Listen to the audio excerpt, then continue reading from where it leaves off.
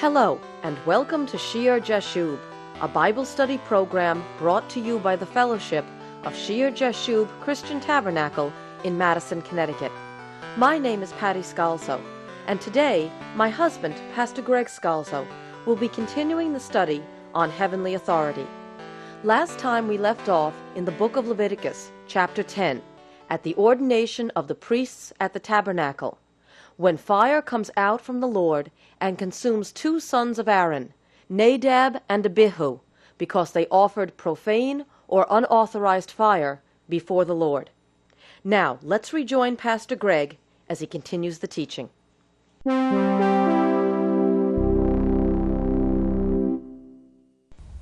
right from the start of this priesthood, two are already dead. And it makes us think into the New Testament. And you think of the early church and the formation of the early church. And right from the beginning, what do you have? Two dead, Ananias and Sapphira, who lied to the apostles and in their hearts try to lie to God to say, well, this was the amount that we received from the land. It was their money. It was their field.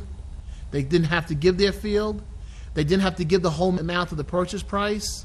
But they couldn't stand there before the congregation and say, look, I've given our whole land to the church, and lie to the Holy Spirit when they gave only half. And so right from the beginning, they were both struck dead.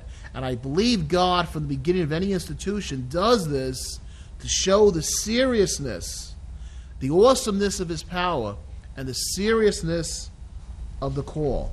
This must have been a very traumatic event. Could you imagine the people there so happy over this ordination, and all of a sudden they look, and there's Nadab and Abihu, and they're dead.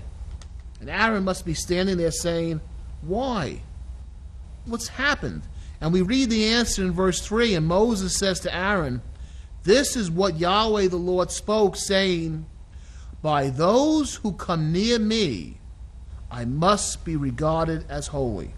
By those who come near me, very important for those in positions of responsibility and leadership, by those who come near me, I must be regarded as holy.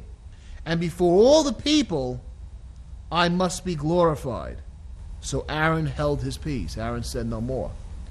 The leaders, those in service, those who come near, must regard the Lord as holy. Our God is a consuming fire of holiness. And that's the important point we come to in this study on heavenly authority. Worship, or any matter of religion, or our relation to God, must not be man's way or man's ideas, but must be God's prescribed way. His way, not ours. His requirements, not ours. His fire, not our fire. There's a gross error in modern religion, doing things that seem good. Let's do this for God. This seems good. And a lot of times in modern religion, when the Bible is made fun at, or the minister does not hold it as inerrant, when they don't even know if Jesus is the Son of God, if they doubt the virgin birth, they doubt the resurrection, they doubt the second coming, what do they have left to do? They've ignored God's holy fire, and so they offer their fire. And they do things that sound good, but it's profane. It's strange fire unto God. If it's not of God, it's bad in his sight. And the second point is that there's special wrath against the leaders who do not observe God's holiness. Nadab and Abihu are given great responsibility and great authority, and so they're held to stricter guidelines, and they have a harsher penalty, because to whom much is given, much is required. And you must consider and think today of all the men and women that are in ministry who don't believe. They belong to churches that have Christians somewhere in the name or in their background, and yet they don't believe in the Lord Jesus Christ, and then they teach others to likewise not believe in the fullness of faith. And what a dangerous place they must have, because they're offering profane and strange fire unto God. All the different ideas and the thoughts of men's mind, the things that come across their mind, they say, well, let's do this. Certainly God is a God of love and a God of peace, and anything you do and any way you see him, whatever form you want to acknowledge him in, it's fine. But it's not fine.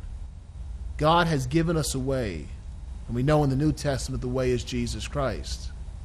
And for those who put aside the fire of God, that put aside his Son, and put aside the fire of the Holy Spirit, and bring their own ideas and concepts and imaginations, and offer strange, adulterous, profane fire, it can look like the nicest building. They can seem like the nicest men and women. But God sees them as Nadab and Abihu. Strange fire before the Lord. Being too casual with the things of God. And even for ministers of believing churches who themselves believe, there's a caution here. And there's a caution really for all Christians, because every believer in Jesus Christ is called to some type of service.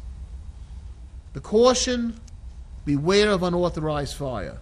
Beware of strange fire.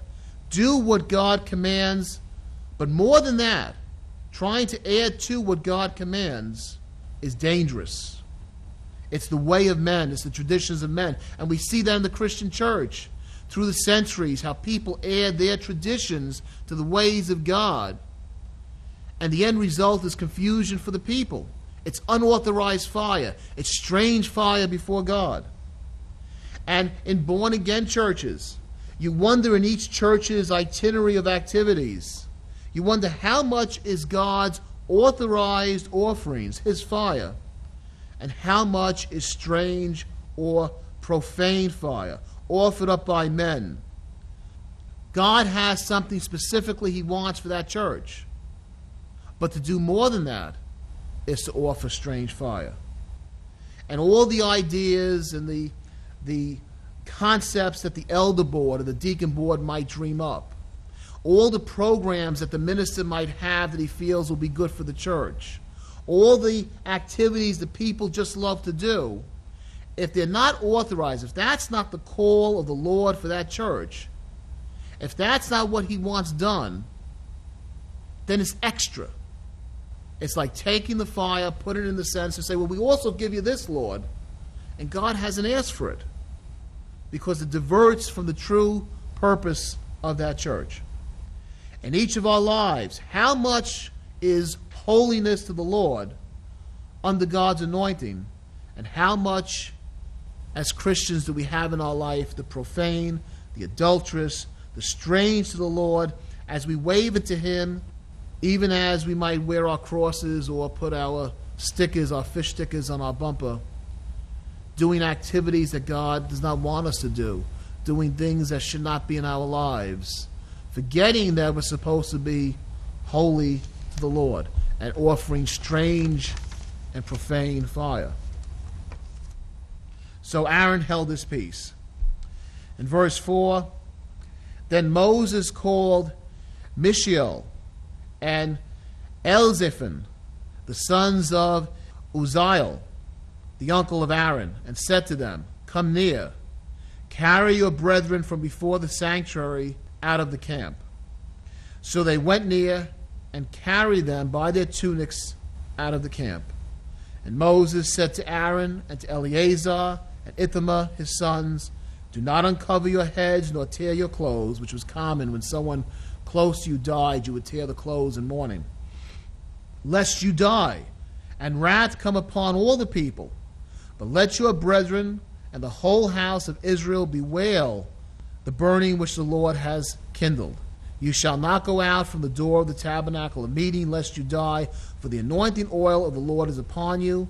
And they did according to the word of the Lord. So their relatives could mourn for the two sons, but they were not to mourn. They still had the clothing on of the priest. They couldn't tear it. They still had the anointing oil on them. They couldn't take it off. They had to finish the consecration and finish the ordination.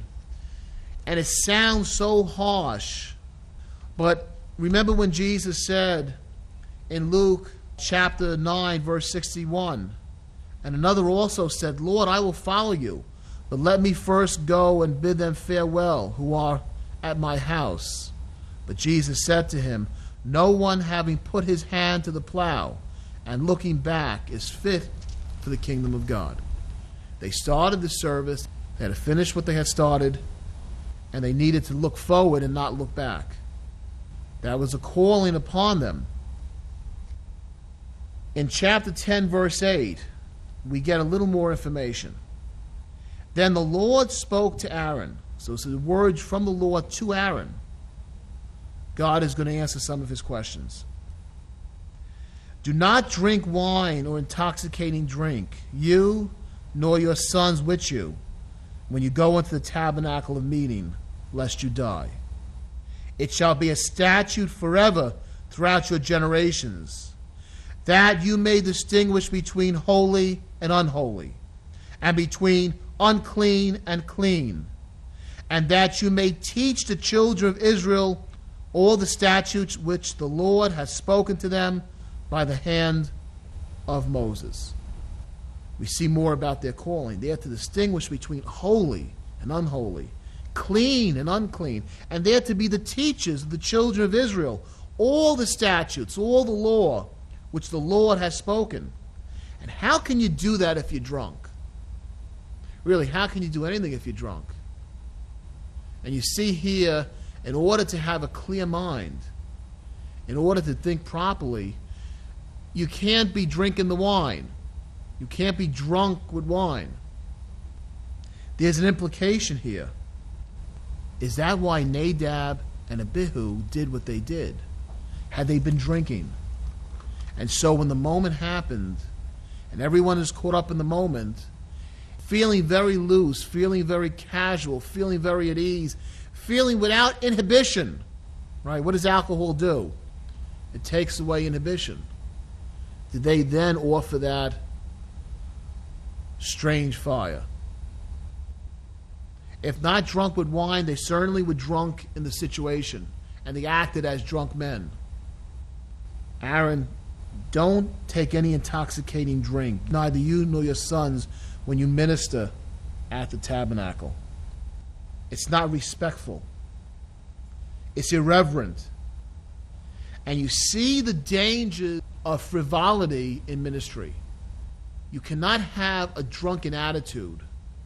You cannot have a frivolous attitude in ministry, which is exactly what Nadab and Abihu had. Either they had been drinking and they were frivolous, or they acted as drunk men. The point is, there is no place in ministry for silliness, for frivolity. We rejoice that you could join us for the program today and hope that it was a blessing to you. We here at Shear Jashub love to receive your notes of encouragement, or if you feel led of the Lord to financially support the Bible study outreach of our church. Please send all correspondence and donations to Shear Jashub Christian Tabernacle, Post Office Box 518, Branford, Connecticut 06405. Also, if you will be in the area, please join us for Sunday service. Shear Jashub Christian Tabernacle meets every Sunday morning at 10 a.m. in the upper room of the Memorial Hall on Meeting House Lane in Madison, Connecticut. Take I-95 to exit 61. Go down to Route 1. Turn right, and at the next light, turn right again. Please join us for our next broadcast of Shear Jashub.